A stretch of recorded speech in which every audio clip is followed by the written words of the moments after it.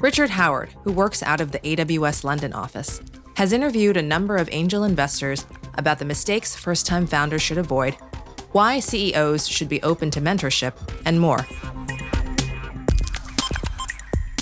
Hi, this is Richard Howard for the AWS Angel Investor podcast series. Today we have Eamonn Carey.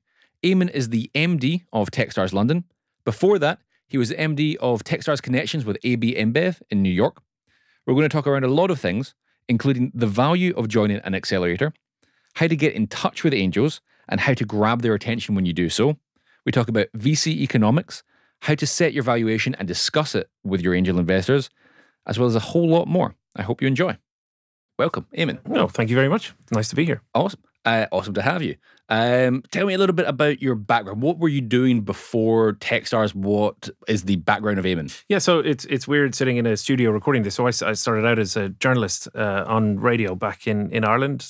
So was lucky enough, I mean, even before that, my dad used me as an excuse to buy stuff that he wanted. So he bought a Sinclair Spectrum computer with 48K of raw power back in the early 80s. And that was what I learned how to code on. Back then you could buy magazines that would have like printed out pages and pages and pages of code that you could type in and execute, and then it would allow you to play a game.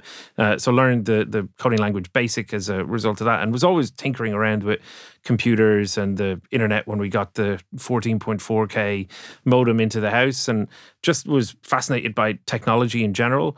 Did a little bit of a pivot, as it were, and went and studied journalism and did some radio for a couple of years. And then around 2004, 2005, I was talking to a couple of people I knew saying, hey, this, internet thing, we should pay way more attention to it and put more content on it and think about podcasts and video and all of these different things. And I'd been in Korea earlier that year, and I remember sitting on a subway and this guy sat down next to me and he started watching a movie on his phone. I thought, this is the few. Back then I had a Nokia 3310, like we were still trying to get a high score on Snake, and this guy was watching Spider-Man 2. Just so you know, I got a very high score on Snake. I had a terrible score on it, which is probably why I wanted fancier phones. But I saw this guy doing this and thought, all right, well, mobile is the future, and content on mobile has huge potential. So I went home and was lucky enough that a few friends of mine were working for brands and agencies, and they said, hey, we're trying to get more stuff on mobile, we're trying to get more stuff online, how do we do it? And I thought, well, I know how to do content, I know how to do the internet, and I have a bunch of people who have money, like I should figure out a structured way to accept it. And so I started my first company, ran that for a couple of years, grew it into a reasonably sized business and sold that. Then started a games company with a couple of friends of mine, which we, again, were lucky enough to sell. Neither of these were kind of like life-alteringly large kind of acquisitions, but enough to just start kind of noodling around and start to do some angel investing. And so looked at some companies that were looking to expand out of the US into Europe and kind of help them out a little bit, connecting them with potential clients and customers. Started talking to people who were doing early stage startups themselves and needed help and advice. And I think probably 2011, I think I did my first angel investment. Okay, awesome. What was the catalyst where you were like, I've got some money, I'm probably meeting a couple of companies, this is the company that I want to invest in, this is what I want to do? What was that kind of motivated you to do that? Yeah, so I guess it's probably a little bit like having a founder-investor fit, right? So I think the first company I invested in was a company called Neardesk, started by a guy called Tom Ball. And I met Tom at an event in the Century Club, not too far from where we are now.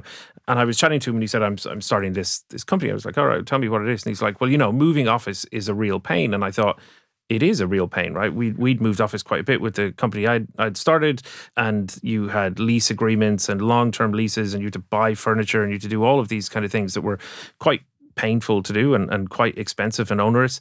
He was like, why should anyone have a fixed office? Surely they should be able to work from anywhere, and you should be able to kind of, your office should scale with your company, and your office should be convenient to the location that you're in. And, all of this really, really rang true with me for the experience that I'd had as a business owner. And as he was talking about it, I was like, you know what? Like millions of people are going to use this. It is going to be absolutely huge. And this idea of kind of flexible workspace and being able to work from anywhere has obviously turned out to be absolutely huge as a concept. But it was really that kind of resonance of, here is someone tackling a problem that I'd felt pretty keenly myself, doing it in a way that used kind of technology and location in a interesting way, who was a founder who I felt a kind of personal connection to. I really liked Tom, and I thought, you know what, this feels like a bit of a trifecta of problem I understand, solution I really like, and a founder that I think has real potential. And so it was a pretty easy decision to make on that basis. And I think that's been the basis for a lot of the angel and TechStars investments that I've made subsequently. So you talked there about, it was kind of like founder angel fit. You had that pain point as a founder yourself. Have you developed a more, I guess, like grand thesis of investment since your first angel investment, or is it still kind of a little bit of a gut feel of this sounds like a real pain point, or a pain point that I have felt, and this is a founder that I'd like to work with? I probably have a little bit more of a kind of range of areas that I'm interested in.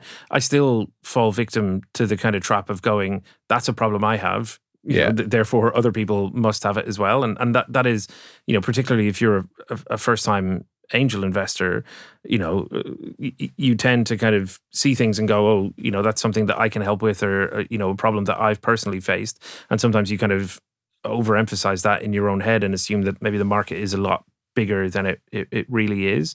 But I think what I learned over the first couple of investments that I made was, it has to be something that I care about and I'm interested in. It has to be something where I feel like there is value that I can add, either through the kind of network that I have or the experience that I've had, and there has to be something where I feel like this person or these people who are running the business are not only competent enough to make it happen, but are also passionate enough to kind of walk into walls occasionally until they get to that kind of product market fit and really make it sing. Yeah.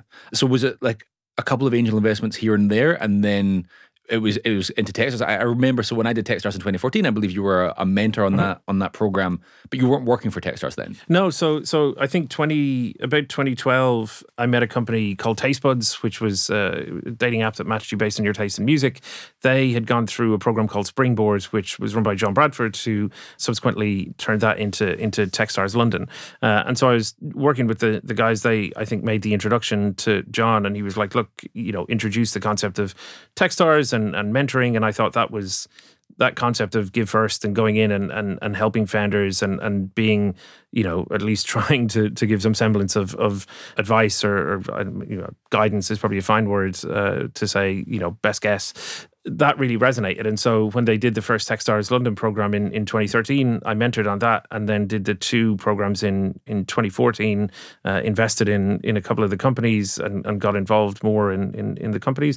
And then I think at the start of 2015, they said, oh, we have this entrepreneur in residence thing that we do, do you want to do that? And so did that with Chris Adelsbach, who is going to be on the show before too long as well, and worked with him on the Barclays program, and did 2 cycles of that Barclays program with him. And then I guess I was just kind of, and had helped at TechStars in Berlin and Tel Aviv and a few other places. So I suspect I just hung around long enough that they were like, all right, well, we better give this guy an email address at the minimum. An email address, t-shirt and a hoodie. And I'm in, you're in for life at that stage. Send him to New York. Yeah. Well, the New York thing was interesting. They kind of, they said, we've got this program, with AB InBev in New York. And I thought, Irish person, beer program, New York, there's a PR story here waiting to happen. But that was one that was, it was an interesting opportunity, because I kind of figured, how many more times in my life is someone going to turn around to me and go, do you want to go to New York to, invest in a bunch of great companies? Obviously, that's what I thought. When I told that to my wife, it was a slightly different conversation. Do you have a different lens for when you're looking at companies through a TechStars lens and through a personal angel investment lens? Or is it just, I'm looking for great companies, I'm looking for great founders? Or is there something different for a TechStars company versus maybe an Eamonn Carey personal investment? I think it's merged quite a bit over the last couple of years.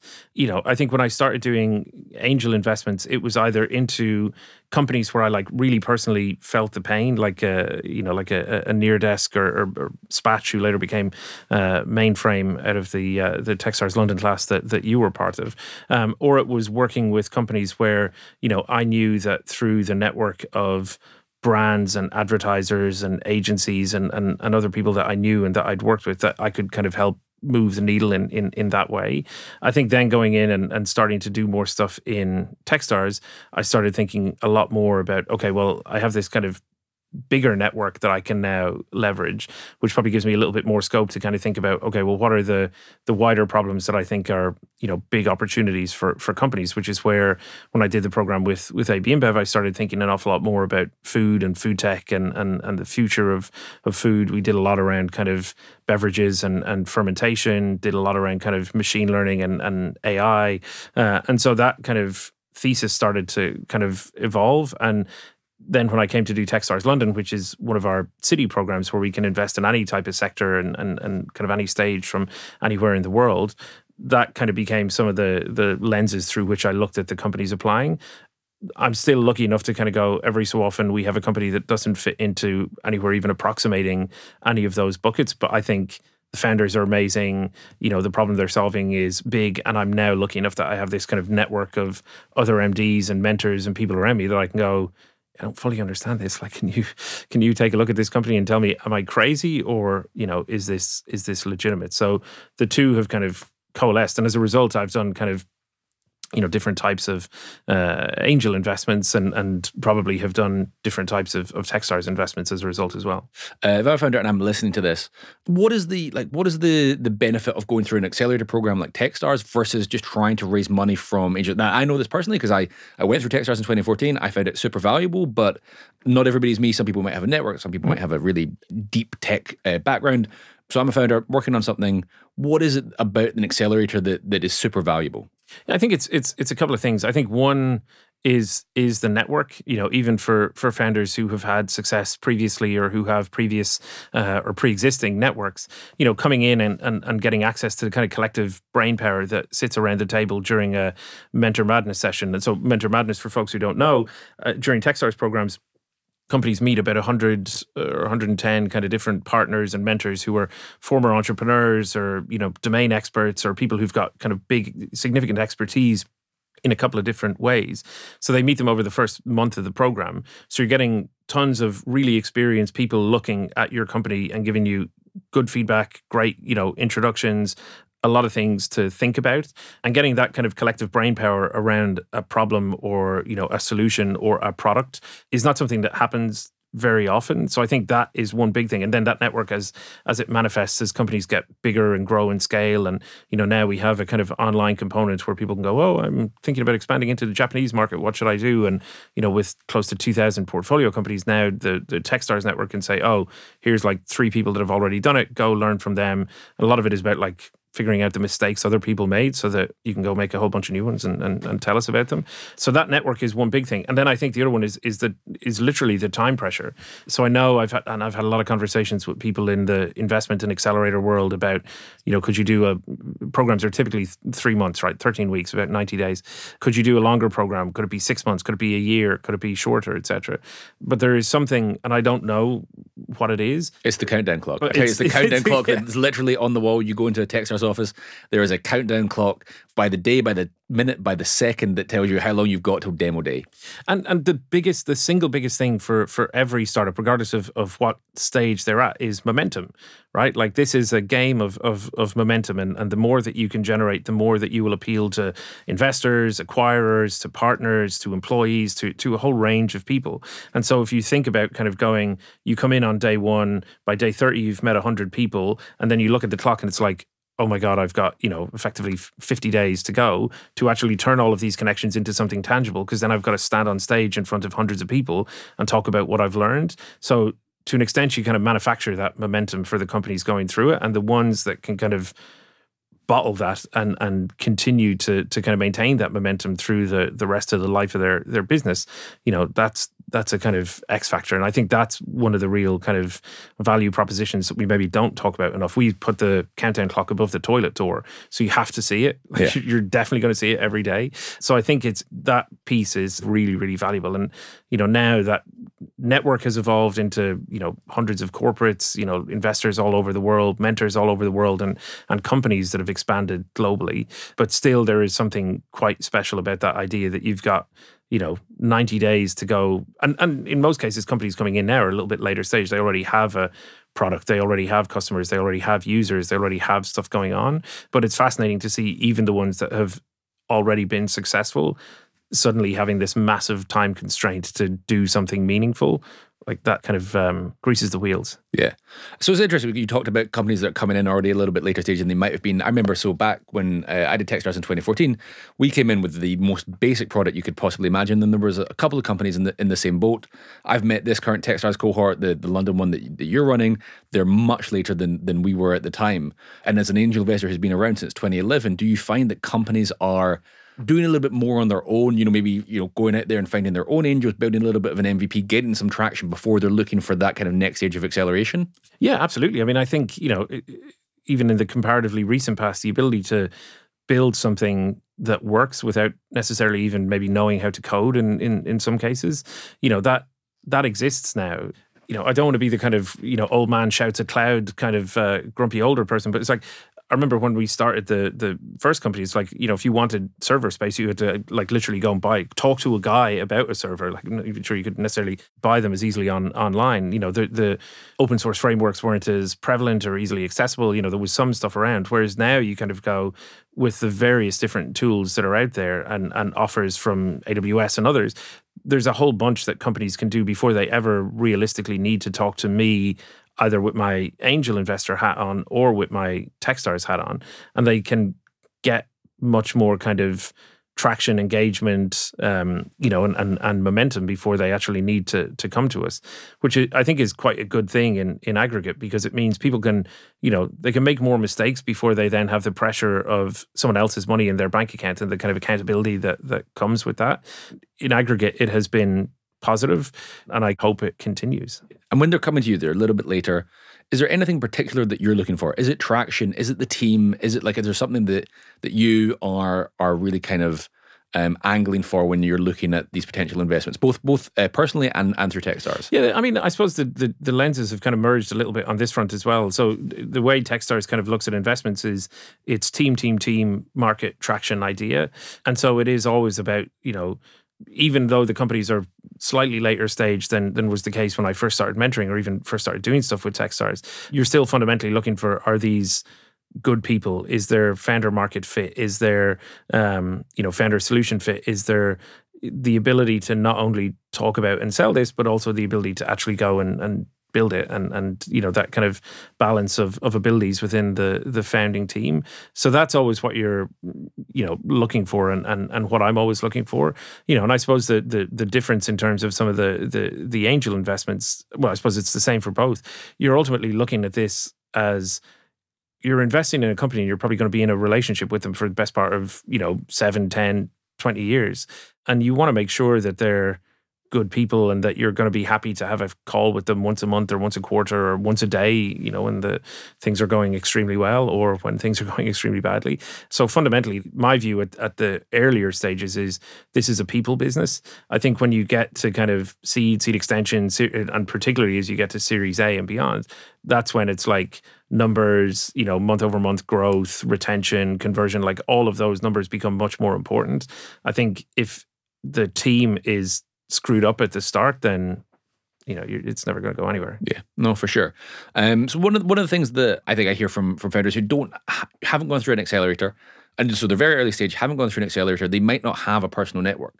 What's the best way for them to get in touch with you, with other investors? Do you look at cold emails? Do you not look at them? Do they have to make a connection through someone you might know? What is the best way to get in touch with? No, I mean, I don't believe in there being some sort of kind of esoteric chant that you have to kind of do with the gates for the walls to glow, and then you can kind of pitch an investor. Like my direct mentions on Twitter are open. I have a LinkedIn premium account so people can send me messages for free.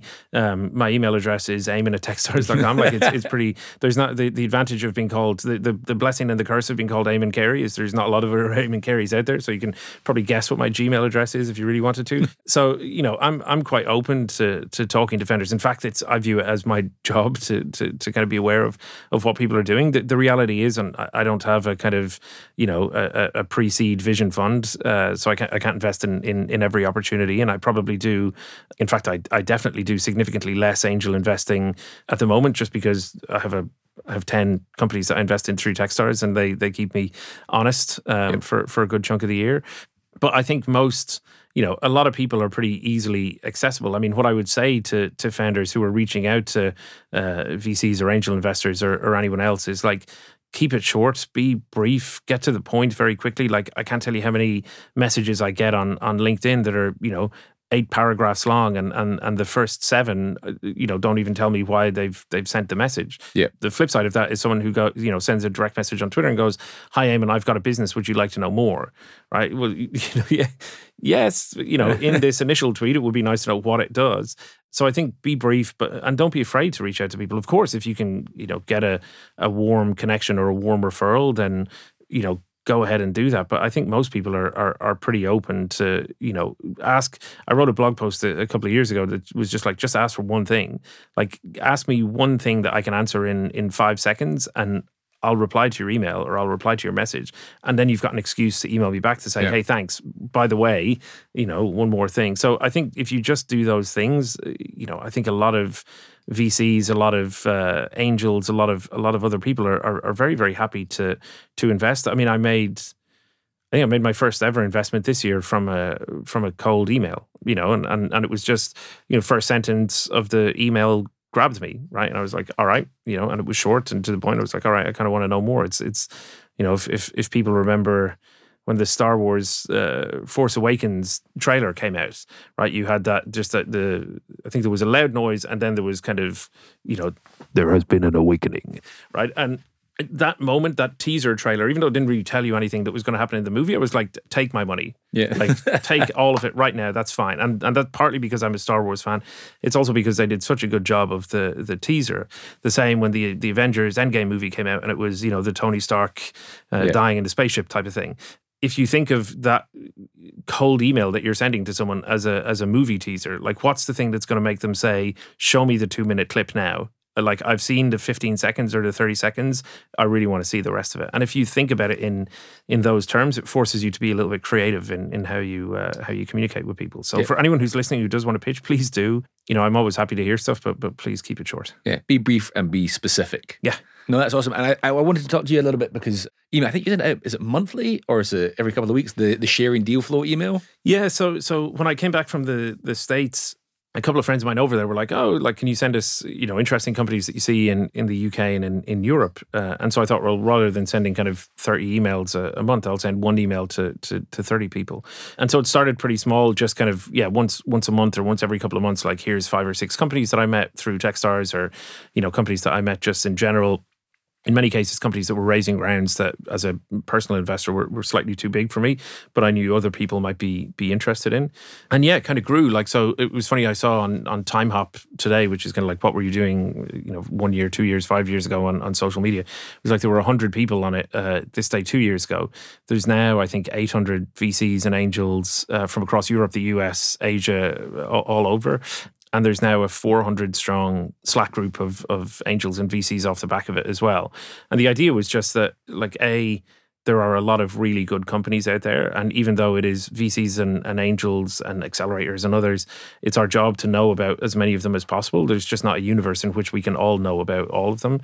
And so I thought, all right, as I meet companies, ones that I've invested in, ones that my friends have invested in, ones that I can't invest in, or ones that I maybe even don't understand, I'd love to give them access to a bigger audience. And so, just send emails out. It's now every 2 weeks, about four or five, well, somewhere between 3 and 5 companies every 2 weeks, seed and pre-seed, seed and Series A from all over the world. And I think now through the introductions that have been made on it, we've had, I think it's probably now about 15 million, maybe even a little bit more, that's been invested in companies as a result of it.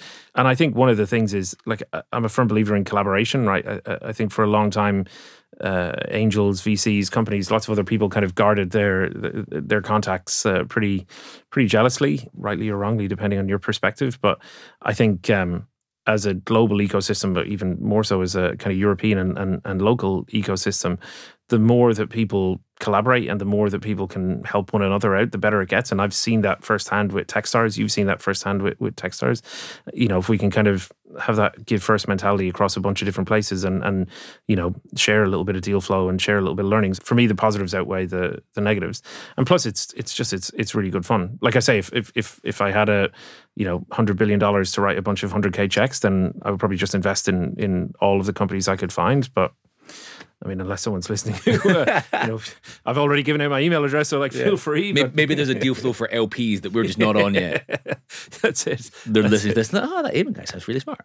But I think the email is awesome, and that's the thing. So going back to Eamonn's previous point, if you send him a very interesting cold email that is specific to the point that you have an interesting company, an interesting startup, Eamonn might or might not invest, but he's also able to send this email out to these 800 other investors and VCs, and he's given you his email address. So be smart when you're being cold emailed. Don't just send that, hey, I have a business. Do you want to know more? Try and grab him in the Star Wars way or the Avengers way. So now we've gone from the getting introduced to investors or maybe getting connected to investors. What advice do you have for startups in the kind of the pitching phase? And so entrepreneurs, what are good pitches, or what are things that they really, really should avoid? So many answers on both sides. So Chris Coburn, who was a mentor on the TechStars program that I ran in New York and was the sales director at a company that I'd worked with, he had this thing of the goal of every meeting is to get another meeting, right? And I think the pitches are exactly the same. The goal of sending your pitch deck or your video or whatever out to someone is to get a call. The goal of that call is to get a meeting with them. The goal of that meeting is to maybe get to the partner meeting. The goal of the partner meeting is to get to the meeting where you go and have champagne after the money goes into your bank account, and then the next meeting is a board meeting, et cetera, et cetera. Yeah. So, you should always be thinking about, a call to action or a reason for someone to continue having a conversation with you. Be brief in your pitches. I think for founders, particularly where there's multiple founders, practice it, rehearse it, have it off by heart, and practice your answers. So when you're going to pitches, have one person who's always taking notes of the questions that you're being asked, so that you can then go, okay, here's the FAQ that every investor has asked us. We stack rank those questions, and we're getting asked these ones every single time. Maybe we need to answer them in the pitch, right? If you have multiple people in the pitch conversation with you, make sure that you're all on message and saying roughly the same thing. Make sure you're not talking over one another. Make sure, and this happens more often than people think, make sure you don't end up rambling, right? There is a tendency sometimes for people to get into the weeds about the technology, and that is fascinating. But if you've got a 15 or 20 or 25 minute meeting with someone and you look at your watch, so I talked to someone yesterday who said they wanted to ask me something, and I got on the call, and it was 13 minutes later. I looked at my watch. I was like, this guy's still talking, and I'm not actually sure what the conversation is even about anymore. So be focused and make the most out of it, because I think when investors see structured thinking, when they see fast answers, when they see that kind of knowledge of the business really manifest in the way that you kind of engage and reply, that is hugely valuable. Also, be honest, right? If someone says, hey, can you tell me, exactly what revenue you're going to make in April 2023, it's okay to go, I don't know. In fact, it's quite a positive thing to go, I don't know, but let me send you an email to get that answer to you later on today, right? It creates an additional excuse to get back in touch with someone. So I think those are things to kind of be aware of. Know your audience, right? Your enemy is the fact that they could go on Deliveroo and decide to get something to eat instead of listening to your pitch, or whatever. There's enough devices that could vibrate on their hands or heads or anywhere, pockets, anywhere else nowadays. So that's what you're competing against. So you have to be short and to the point. And I think try and be nice as well, and bring chewing gum. We always used to say at the Mentor Madness for the companies, mints, because when if you spend 6 hours talking to someone, it's like your mouth dries out a little bit, and chewing gum and mints. People remember stuff like that. Genuinely, it's one of those things. So there's a whole host of things that you should and shouldn't do. But I think if you know your business, if you can articulate really clearly why you've started this, why you have an unfair advantage or a unique ability to tackle this problem that you're going after, why you're the right team and people to go after it, and why you think that this next 200k or 500k or £1 million that you're going to raise is going to allow you to achieve goals within 18 months that will either get you to profitability or to another round of funding. That's great. And also know your audience. If you're pitching to a VC investor, they're not going to be interested in your company if you're going to get to £5 million in revenue in the next 5 years. They're shooting for companies that will be fund returners. And there is I think more people should build companies that make £5 million in 5 years in a way that is sustainable and predictable, because there's a lot of people that, use VC money as an accelerant, and then they accelerate themselves like a, kind of Warner Brothers cartoon, Wile E. Coyote just going splat into a wall. So I think just be conscious of your audience, because sometimes, we see people pitching VCs and then VCs coming out afterwards going, that's great, like they're really nice, but this just isn't for us. Whereas there are some angel investors, quite a few, who are quite happy investing in companies where they go, you know what, if I invest 50K into this company and I own 5% of it and it sells for £30 million or £20 million, that's quite a lot of money. And if you as a founder can retain 80% of your company and it sells for 10 million quid, that's a pretty life-changing amount of money. Yeah, for sure. So I think people just need to think of it. That's a very long-winded answer. No, I think it's true. I think founders really need to understand the economics of the investor that they're pitching. If you're an angel and you can 5x your money, that's a lot. Yeah. You're not getting that in any other investment. But if you're a VC, like you said, you need to be a fund returner at the minimum. And if you're a VC with £100 million fund and the VC is going to buy 20% of your company, you need to be sold for £500 million to return that fund. Yeah. It's a lot of money. And it's, there was, I can't remember the title of the post now, embarrassingly, but there was a really good post that was on Medium, predictably enough, not so long ago, about VC economics and understanding exactly that and mapping out kind of, company valuations and helping people understand, power laws. I mean, I think people should buy, The Secrets of Sand Hill Road that Scott Cooper just wrote from Andreessen Horowitz. They should buy venture deals, like understand all of the dynamics that are happening here. For angel investors, you've got to consider, if someone is going to write you a check for 10K or 20K, it's a choice between going on a really nice holiday or giving you the money, right? So you've got to be more appealing than that, and you've got to show that you're going to deliver a better return than having the money in a bank account. But a VC, it is a very different world and a very different kettle of fish, and having, millions of pounds in funding from an investor is great and materially can change the outcome and trajectory of your business. But you also have to, one of the challenges, we see it all the time, a company, raises £10 million and it has a £50 million valuation, and really actually the company needed to raise £3 million at a £15 million valuation. You do that 10 million at 50, within 18 months, you're going to have grown enough to swallow that £50 million valuation. And if you haven't, if you ever tried to swallow something that's the wrong size for your gullet, it's not a pleasant experience. No, for sure. So let's put ourselves in the situation. I'm a founder. I've decided that I'm at early stage, so I'm raising in like a seed round or a pre-seed round. How do you tell the founders that you work with to think about valuation? So I think the reality is, SEIS, EIS, crowdfunding rounds, sometimes the valuations can be a little bit skewed. I think realistically, once you get into VC world, you're always going to end up giving away somewhere between 15 and 25% of your company in a round of funding that you do. So, it's pretty easy. If someone comes to me and says, hey, we're raising a £2 million seed round, mentally I'm going, all right, roughly a £10 million valuation. I can then back that into the numbers that they supply me and go, okay, this feels like it's, a good fit or way off the mark, or potentially has an opportunity if they can spend that money wisely. I think sometimes in seed rounds, or pre-seed rounds, I should say, and angel rounds, you can probably end up giving away a lot less of the company, in some cases kind of 5-10% of the company.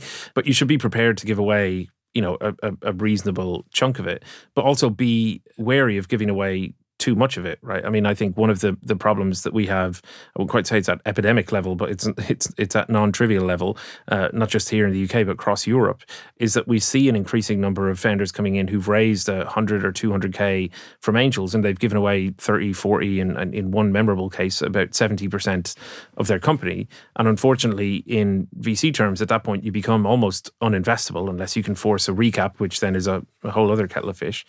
So these are all things to kind of think about as you manage your cap table. You also got to be wary about, I can't quite necessarily fully understand why people hate it so much, but people hate messy cap tables. So if you've got a bunch of individual 1K investors coming in, and it does get, slightly painful further down the line.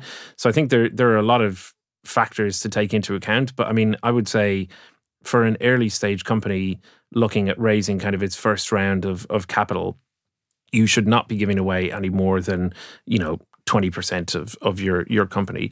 At most 25% if someone is adding some comically large kind of amount of value outside of just the money they're giving you. So I think those are the kind of numbers that people should keep in their head. I think the other thing I would say really strongly, and will be writing about this for the folks at Sifted before too long, is one of the challenges with term sheets that exist at the moment is that there are a lot of terrible ones out there, either through a lack of education or through a lack of awareness of what kind of a good term sheet looks like. So don't be afraid to ask people, whether they be other VCs, investors, the best source of information for a lot of this stuff is founders who have raised capital. And I would say strongly to anyone who is looking at a term sheet now, and going, I'm not sure if I should have a 5x participating liquidity preference in my seed round. A, if you don't know what that is, you should read the book Venture Deals. And B, if you do have terms in there that look a little bit hinky, don't be afraid to reach out to people and kind of go, hey, do you have a minute just to answer one or two questions about this? Because you will be amazed at how many founders will have real empathy for what you're going through. Yeah, no, I think that's absolutely true. And the one thing I'd say on setting valuation, because it's a question that I get a lot whenever I talk to early stage companies, like, what do you think my valuation should be? What should I set it at?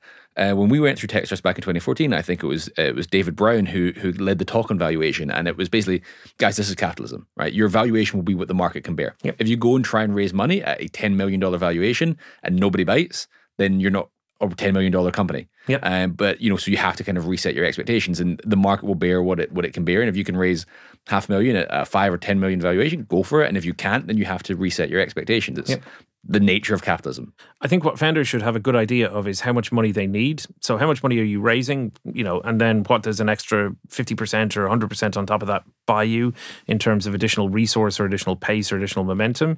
I think that's a much more important number for people to understand and for people to really be able to back up, rather than people going out and saying, and I get these emails an awful lot as well. We're raising at a valuation of, £5 million, or we're raising a valuation of £10 million without telling me how much you're actually raising. I think it's much more important to know what you need rather than what you want. And you're right. Like, if you say, I'm raising £500,000 and VCs go, I'm really interested. Yeah, like I'm going to soft commit on that based on, certain set of criteria. And then you go back to them and go, actually, we're massively oversubscribed and now it looks like we're going to raise £1 million. When you're in that position, then you can start saying, and the valuation is going to be 1 million at 10, because everyone wants into this round and it's going to be led by celebrity investor A, B, or C. Yeah. Like, at that point, you can dictate the terms. Until you get to that point, the terms are kind of, in most people's minds, relatively standard. Yeah. Cool. So just before we get to wrapping up, I just have a couple of relatively quick questions. So you've been TechStars New York, TechStars London. How do you compare the ecosystems? What is it like as an entrepreneur looking to raise money in both places? The States is a lot more expensive, but they move a lot faster. So there is a lot more pace in both in funding decisions occasionally, but in business decisions as well. So, partnerships tend to happen a little bit more quickly. Pilots tend to happen a little bit faster. The budgets for pilots tend to be more substantial as well. And the kind of move from pilot or POC to kind of business as usual is usually a lot faster for people. It's probably a slightly more collaborative ecosystem, which, I think the UK is getting an awful lot better. And I think the other big thing is that a lot of the people who are investing, and both as angels and VCs, they're kind of recycling capital that they've made from their own entrepreneurial endeavors. And so I can't remember where the stat was the other day that said that, about 80% of VCs in the US were former operators, and the number here was less than 10%. And I'm not sure that there is necessarily a golden ratio of who should be a former operator to who shouldn't, but I think there is probably a little bit more empathy. And the biggest difference is in the States, and we saw this a lot during investor meetings and lunches and various different things, was US folks will meet a company and the company will pitch them their vision for being the, whatever, Uber for light switches. And a lot of investors there will go, oh my God, there are so many light switches in the world. Like, this has the potential to be a really big business. You have a similar conversation over here, and it's like Uber for light switches. It's like, how many light switches really are there in the world, right? So there, I think people see potential. Here, people sometimes start with the problem. And again, I'm not sure if necessarily both approaches are correct or incorrect, but it's just a slightly different kind of mindset and dynamic. Yeah, I think that empathy point is super important. So I remember when I was going through my startup and it wasn't successful, and I remember when we were struggling, I would wake up and my bed was like covered in sweat. Like, just, it was drenched. And I did the stupid thing of Googling what is going wrong. And it's like, hey, you are either suffering from like severe anxiety or you have cancer. And I was like, well, that's great either way. And I just don't think that if you haven't done it, you just can't understand what it is like to go through it. So I'm obsessed with ceilings, right? Yeah. Like I always say to people, and I could probably still do it. I could probably draw you a very, very accurate map of the ceiling of my bedroom from when I was running my company, because you would wake up at 3 o'clock in the morning sweating. And I looked it up. I was like, I have hyperthyroidism. I was like, right, that's the excuse. I'm not anxious. I'm not stressed out about the company. It's like I have something wrong with my thyroid. But you would spend hours just looking at the ceiling going, are we going to make payroll? Like, are we actually going to be able to pay people? Are we going to get stuck with this net 180 payment terms from this client? All of these kind of different things that, I didn't get to the stage of biting my fingernails, but I certainly didn't have very good behaviors in terms of mental or physical health at that time. And I think that empathy is really important, because now I can look at people and go, you see the rings under people's eyes and go, you know what? You need to kind of take a little bit of a step back and talk to other people who have been there and done that and understand the situation that you're in. And sometimes, those conversations lead you to having to go, the best thing for you to do now is not to run a company anymore. Yeah. Like, it's to stop doing this and take a break and then come back and do it again. And I say this with my hand on my heart. It probably sounds a bit trite and American, but I view the opportunity to invest in a company and in a founding team and in a founder is a privilege that I'm lucky enough to have. And in a lot of cases, I've said this to people that, the person is what I'm investing in. The business that they run is maybe not necessarily always the thing that I think I'm investing in. I've certainly invested in some where they've pivoted quite substantially. But I also view it as the price of admission to getting to invest in their next thing. Yep. Right? And I think there are a whole bunch of people who I've worked with over the years where they're now kind of starting to work on company number 2 if the first one didn't work out, or 2 or 3. And I really hope that I'll be, an email that they'll send their teaser trailer to when the time comes, because I think that's how we should be supporting founders. I don't think we should be kind of trying to replace CEOs if things are not going well. I mean, not always anyway. But I do think that empathy piece is just, it's hugely valuable and badly needed. Yeah, no, definitely. I 100% agree.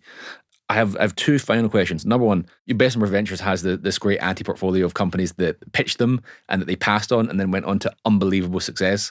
Do you maintain anything like that? What is the most successful company that you passed on? Right, that's never going to work. So it's funny you should ask me this, because it came up about 2 weeks ago. We had a guy called Alex Fleetwood come in to do founder story for the companies at TechStars London. So Alex ran a company called Sensible Object, which was a games company that used voice and augmented reality to create board games and games on Alexa.